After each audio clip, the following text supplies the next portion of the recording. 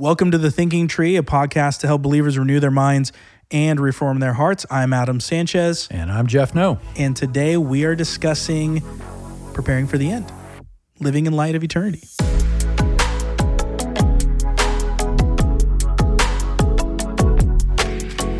Did you like the little pause there? You know, I saw you look up at me like, does he know what he's going to say? Very dramatic. Yeah, I just want to see, draw the listener in for a second. Okay, friends, today we're talking about preparing for the end. And I said living in light of eternity. Here's the question that we want to unpack today and discuss. Why and how should Christians prepare to die well?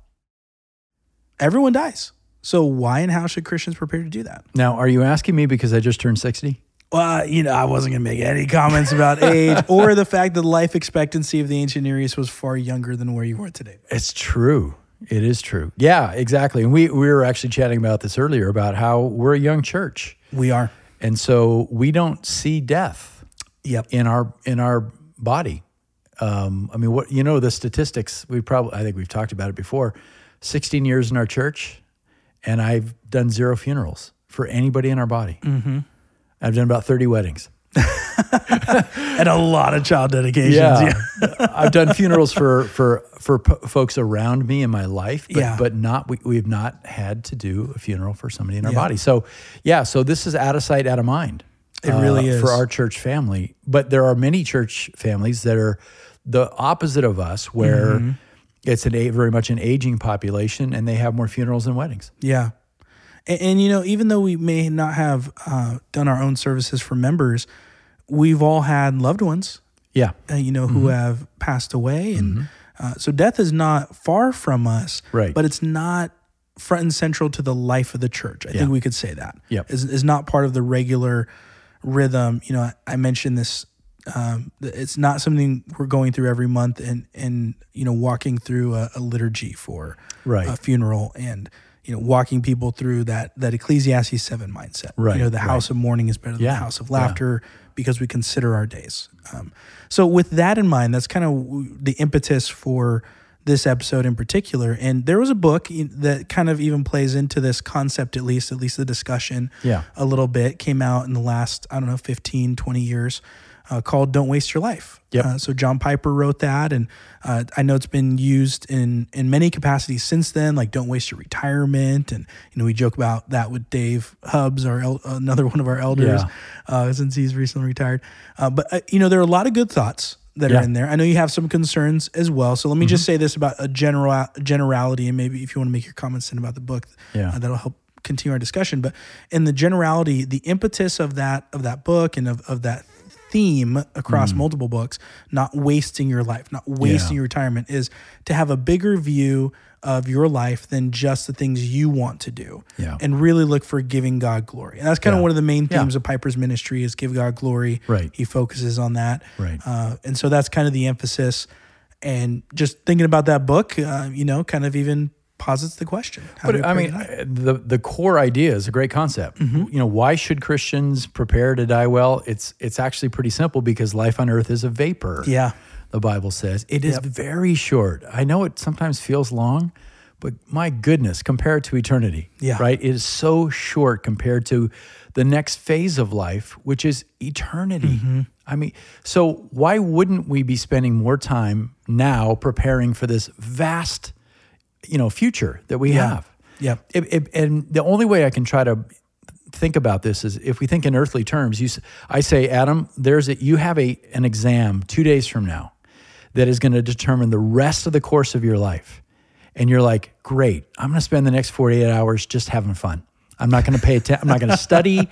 I don't, I've got 48 hours here to just have a blast. So why would I worry about that? Yeah. And I would look at you and go, are you insane? Why would you just waste this time when you know this test is coming up? And that's so much longer of a time, the impact anyway. Yeah. So it's so obvious, but it needs to be said. That's why we need to be thinking more about eternity. In Matthew 6, Jesus calls this storing up treasure in heaven. Yes. It's the wise play. So just from a pure wisdom standpoint, it would be wise for anybody to be thinking long-term. Amen. Eternal, right? How do you do that? Well, priorities. Priorities. this is one of the key. I mean, if you really want to live a life of wisdom, Proverbs, how do you spend your time? Yeah. What do you invest in? What opportunities are passing you by because of laziness, because of disinterest, because of lack of passion? Selfishness. Yeah, exactly. So foolishness, right? The path of the righteous, the path of the fool. Priorities means everything. So yeah, so I love the concept of don't waste your life. I think that's wonderful. You mentioned I have a caution with that, and I do. And again, Ephesians 5 comes to mind, make the most of every opportunity because we know the times are wicked, right? So you've been given time, use it well. I love that idea. The problem that sometimes people get overwhelmed by a book like that because they're like, yeah, I'm not a world changer. You know, when Piper wrote that book, he didn't have me in mind because I'm just a simple guy that, works at the factory and, I punch the clock and I come home and I'm not changing the world. I didn't start a church. I'm not a missionary in the third world. Exactly. I'm not in ministry, right? And so all that. No, don't waste your life is for everybody. And so thinking that little things don't matter or thinking that just living a simple, faithful life doesn't make a difference. It does. It absolutely does. Faithful worship, faithful service, faithful love of others. I'm so convinced that when there's the long line, to check in on the door of heaven. I don't know if that's real. Sure. By the way, St. Peter, right? Yeah. We've seen all those little. I know. Yeah. But maybe that we'll take that one on for a discussion. That'd be fantastic. The front of the line is not any big name that you know. The front of the line is somebody that ministered, not even in full-time ministry, but ministered to people. Just a faithful brother or sister. In obscurity. Yeah. But loved the Lord and used every ounce of his giftedness and skill for God's glory and was humble, asked nothing in return, just served the Lord. That's the guy at the front of the line. Yeah. I'm way back. Yeah. Right? That's so just when we talk about wasting your life, just don't get this big thing in your head to like, oh no, I've got to change the world. No, start with the little things. So if you're married, start in your marriage. If you're a dad, start with your kids. Start in your home. Start in your life in the body of Christ. How am I serving others? All those little things add up. And then, if you're blessed and you live 80 years, you've got this huge resume of little faithful things that have accumulated into this amazing, crown that we then hand back to Christ. That's good. Well, let me just do a little cherry on top of what you just finished with. I just hit you with like 16 things. I know there's a lot there. So the most recent one was the caution, and I think it's a good caution of not thinking that we need to live so extraordinarily outside of what God has provided that unless we live this extraordinary life, unless we are like Paul and, travel by foot and by boat across unknown, regions, or we're planting churches or starting an NGO or nonprofit that's doing Christian ministry, unless we do these really, really incredible things that we somehow wasted everything. Yeah. It's a good caution because overarchingly throughout the New Testament, we're called into these norms. It's even as you go in Matthew 28. It's not, go somewhere really far away. It's as you go. Right. It's as you are living your life. That's the emphasis there. Right. In the Greek, if we're going to do a really nerdy language study. So it's as we go, it's as we're living our life. It's these normal, quiet lives in communities, in towns, in cities, all over the world as people are coming to faith and living faithfully as a mother, as a father, as a husband, as a wife, as a child. It's living faithfully. And some of us may do some of those, what we call cool things. Maybe, some of us might.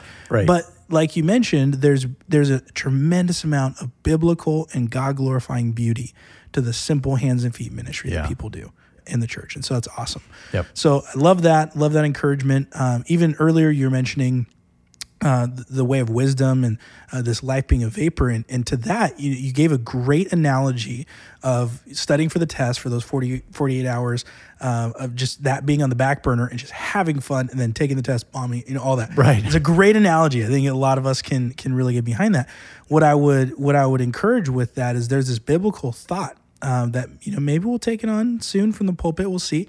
But this biblical thought of what we call the materialistic mind, where we look at all the trappings around us and we can be so distracted. You know, we make jokes about something shiny, being like, oh, shiny, you know, look over there. Squirrel. Like, yeah, squirrel, it's over there. We are very easily distracted. That's what you're pointing out. Yeah. We are so easily distracted, whether it's shiny things, whether it's just things that we like, we're enamored by, whether it's our hobbies, so many things. And it's not that all those things are inherently wicked just for what they are. Right. But we can be very easily distracted and kind of lulled into that lack of awareness to where maybe we didn't intend to just party those 48 hours. Right. Maybe we didn't. Maybe it started by going to Denny's and wanting to study, but maybe our friend showed up. And maybe we started talking about the latest movie. And maybe that led to going and watching a movie. And maybe that led to sitting around and talking about how stressed we are about the test. And maybe that, and so you see now we're distracted by all the trappings of this world because we are very visual creatures, auditory creatures. We're trapped in these physical bodies. Yeah. And that's part of God's plan and design. But it means that we're also very weak when it comes to, you know, we look at, if I'm going to be, you know, really basic, go back to Genesis. You know, when Adam and Eve are looking at the fruit of the tree that they shouldn't eat, it was a delight to the eyes. Yep. Yeah. Right. And John warns that, you know, the pride of life is the lust of the eyes. Yeah. When we think about that, there's an intrinsic caution to not be distracted by what we see in this world, to not be unaware of what is to come. And I think that's the great encouragement of the analogy that you gave. Living that way and being unprepared for the test seems crazy. Right. You're like, why would you do that? Right. You're completely living unaware. You were warned there is an end. Right. You're living as if it's never going to happen. Right. But it is more sure going to happen than anything else that you can guarantee. So like, as we ask the question, why and how should we prepare to die? The first part, the why, is because we're all going to die. Right. We're all going to meet our end. We're all, whether we're young or old or sick or healthy, we're all going to meet our end. A lot of us are going to die aged, and in most illnesses is what brings an end to those in older age. A lot of us are going to go that way unless the Lord comes again with an eschatological conversation to come on that one. That's the reality. So we should think about preparing for the end. We should think about living in light of that test, living in light of that day when, whether it's a line or a group or a personal interaction or omnipresence or however that works out in the end, of wanting to hear, well done, good and faithful servant, not based on your merit, but based on the merit of Christ. Amen. That's what we want to hear. But getting to there, I mean, we get distracted. Yeah. There's a lot of things here. You know, I think about things that can blind us. You know, we look around. I mentioned the materialism. Yeah. So, you know, wealth and health, they can blind us. When we're young, you know, we talk about the strength and vigor of young people. Yeah. And you're in shape and you can have abs and you can have, you know, lift weights and you get the beach body, you get the tan, and, you know, you feel really good and you feel really, you know, strong and sturdy. And then what happens when that ends? You know, not everyone's blessed with awesome hair. I mean, you got a great head of hair. You know, I got the bald spot that's growing. Like, you know, not everyone gets that. Not everyone gets the great skin. Dude, it's going away, man. Come on, man. You know, that's the reality, is that age comes and all of us are impacted in several ways. Right. I mean, for you mentioned this a while ago, you mentioned not being able to lift the same amount that you used to. Because I know lifting has been a big thing. You've done it for decades. And, you know, in the last couple of years, you're like, it's just not the same. My elbows don't work anymore. They're not functioning the same way. You know, jumping, we were joking with Grant a couple weeks ago. Like, your knees and your joints, that you can't jump the same way. And so that's part of what age brings. And it's not all bad. That's part of the design, because it does draw us back to our maker. It does. To say, hey, we're finite creatures as in our current form. And, you know, there is an end coming. So I think about that, you know, what being wealthy, being healthy, those things can blind us. I think that the good times too can overshadow the reality. You know, you mentioned you've done 30 weddings. You know, those are good times. Like I've been to many of those where there's celebrations and there's joy and there's gladness and there's dancing and feasting and all these beautiful things. And so where's the room for thinking about the end? I'm not advocating that at a wedding, you have a coffin or something, but that's the reality of, you know, you think about a younger church and always going to weddings and always celebrating life and unity in marriage and always celebrating new children that are coming along. And it's like, where's the thinking though about the other side? about when people are older. Right. And you've talked in the past at Oak Hill. You've probably been the number one voice at Oak Hill to say, hey, we should think about lamenting occasionally. I've said that before. Going to the house of mourning, right? Because there's value in that. And I'm actually thinking about doing an Unshakable episode on this whole idea that why are we always so excited in the church? Have you noticed that? That would be a good one. Right? Yeah. Why everybody's so excited? Why does everyone respond with exclamation points? Right. Exactly. And I do that sometimes too. I know, right? But we're so excited, right? But you know, sometimes we need to say, "Hey, this is really hard, and death is a reality, and it is coming." So, ease and comfort and health and wealth can be a blessing or a curse, depending on how you handle it. Like you can be thankful for all those things, the good things you have, the comfort, all those things. But are you leveraging it then for the kingdom, or are you resting in it and making it your idol? Right. And now you're like, I don't need to really strive anymore because I've got stuff. And pretty soon you're lazy and you're only nominally serving because you feel pretty good. Yep. That's the danger. That is the danger. And then you lose sight of, there's coming a day where I'll give an account for all the opportunities that God gave me and the time. Did I live wisely, et cetera, et cetera. Yeah. So as we're thinking about this, let's think about what encouragements would we give, not just to our body. Yes, we're focused on our body, but even just to general Christians. What encouragements could we give to prepare to die well, to prepare for the end? Yeah. Well, because I'm getting up there. So I'm actually thinking more about it. Yeah, I really it's hitting am. you more, and I think that's okay. I don't want to get morbid about it. Right. We don't need to be, we don't need to obsess about it, because the Lord is going to. He knows the day. He'll take me home when He wants me to go home. But planning to finish well. Looking down the road and saying, okay, all right, Lord, what do you have for me in terms of ministry? How long do you want me to keep doing this? Because I got open hands. If I need to step aside, I'll step aside as I get too old. Or, if I need to keep pressing on, I'll keep pressing on. Keep pressing on. If you need to be a Walmart greeter too while you're at it. Exactly. Right. Do both. Exactly. Right. And then the other thing that I've been focusing a lot on now is not looking back so much, because when you get to be 60, you start looking back and going, I could have been a better husband, could have been a better dad, could have been a better pastor. Let those number of people down. Could have handled those situations better. I was just talking to somebody, I won't mention his name, where I was talking about, 16 years at Oak Hill now, there's been some really hard stories. Sure. Yeah. Broken relationships, church discipline, things of that nature. If I spent all my time focused on the past, I wouldn't be able to wake up tomorrow. Yeah. So I don't want to live with that regret and shame. There's grace for that. Right. And the Lord knows. So my job and my goal is, okay, I'm this age. Lord, how long are you going to let me keep doing this? And my eyes are on the prize. Yeah. Looking forward and saying, okay. Yep. And even day by day, what are the goals I need to meet today to worship God, to serve Him well, to serve and love people? Can I meet those goals today? Because tomorrow has enough worries of its own. Yeah. So I'm not looking too far ahead. We're not one of those churches where like, we got a 20-year plan. Yeah. It's, the Lord's sovereign. And so let's be faithful today. That's good. I think everything that you were saying fits within Paul's encouragement in Philippians 3. The end of Philippians 3, he talks about just reminding the Philippians who just, for the listeners out there, they were very prideful of their citizenship. Being citizens of Philippi meant they were citizens of Rome. They had a special, really a special designation. A lot of them had come from mercenary backgrounds. Not like modern mercenaries like we think about them, but those who were hired soldiers, right? And they had greater privileges than other types of people in other areas. So the beauty of that phrasing that Paul gives, he says, look, you have this great thing, being a citizenship and being of citizenship in Philippi. We could say Americans. Americans, you have a great thing, right? Being a citizen of, a free nation. We're able to worship Christ freely. So many people are able to start businesses, support their families. There's a lot of things we can be thankful for.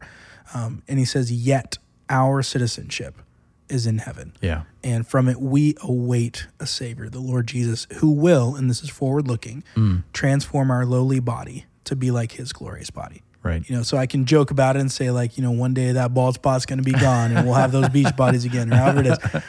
But the encouragement is he's going to do it by the power that enables him to subject all things to himself. And if we do trust and believe that Christ is the creator as well, he's not just the savior, he is the creator. All things were made by him, through him, and for him. Right.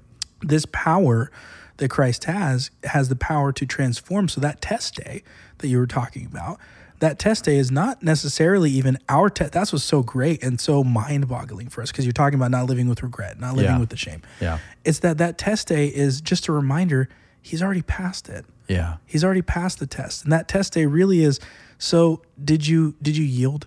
Did you trust?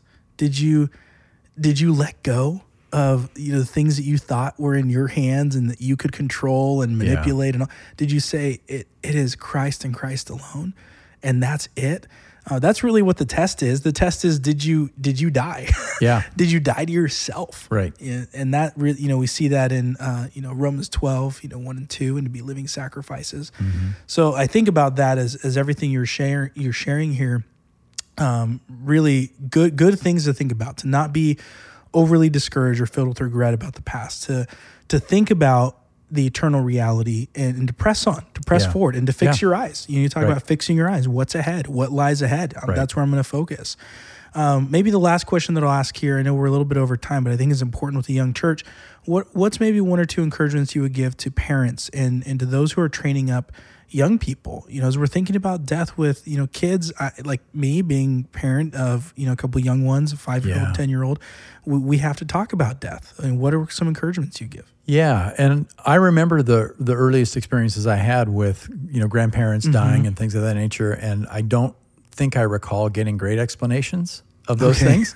So it's something that we need to open those doors for conversation, not too early. You got to be wise, but to let little ones know that it is a reality, and there is, once we come into this world, we're immortal. We will live forever. So we need to stress that only Jesus saves, and we will continue to live on beyond the grave, and to be able to talk about body and soul even. Yeah.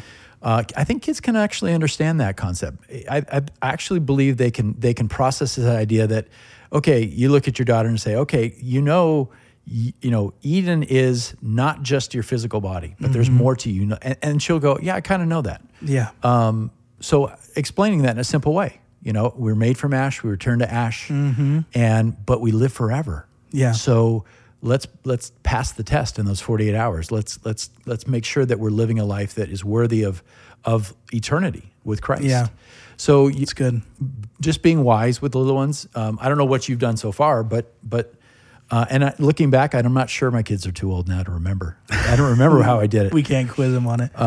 But yeah, I think you need to open those doors simply, as wisdom dictates. Yeah, those are good encouragements. Even to that end, this past week we had an instance where we needed to talk about it with our kids. And so exactly what you're mentioning, we talked about, so what happens when we die, because everyone dies, and what happens. And it was actually a really sweet moment where we got to help inform. Earlier we were talking a couple episodes ago about asking good questions so that we can share with others. Yeah. The right answers from God's word. Yeah. And in asking Eden what happens next, initially she was thinking that we don't get a body again. And so what I just read, though, out of Philippians 3 is that's giving a different story than what she was initially thinking. Yeah. And yet we've talked about it here and there about glorification and what that looks like. Yeah. But in the moment, she's like, well, when you die, if you're a believer, you go be with Jesus, and then that's it. Your body's gone. Yeah. I'm like, well, actually, there's an eternal body technically for both. If we're going to get really nerdy on what eschatology teaches,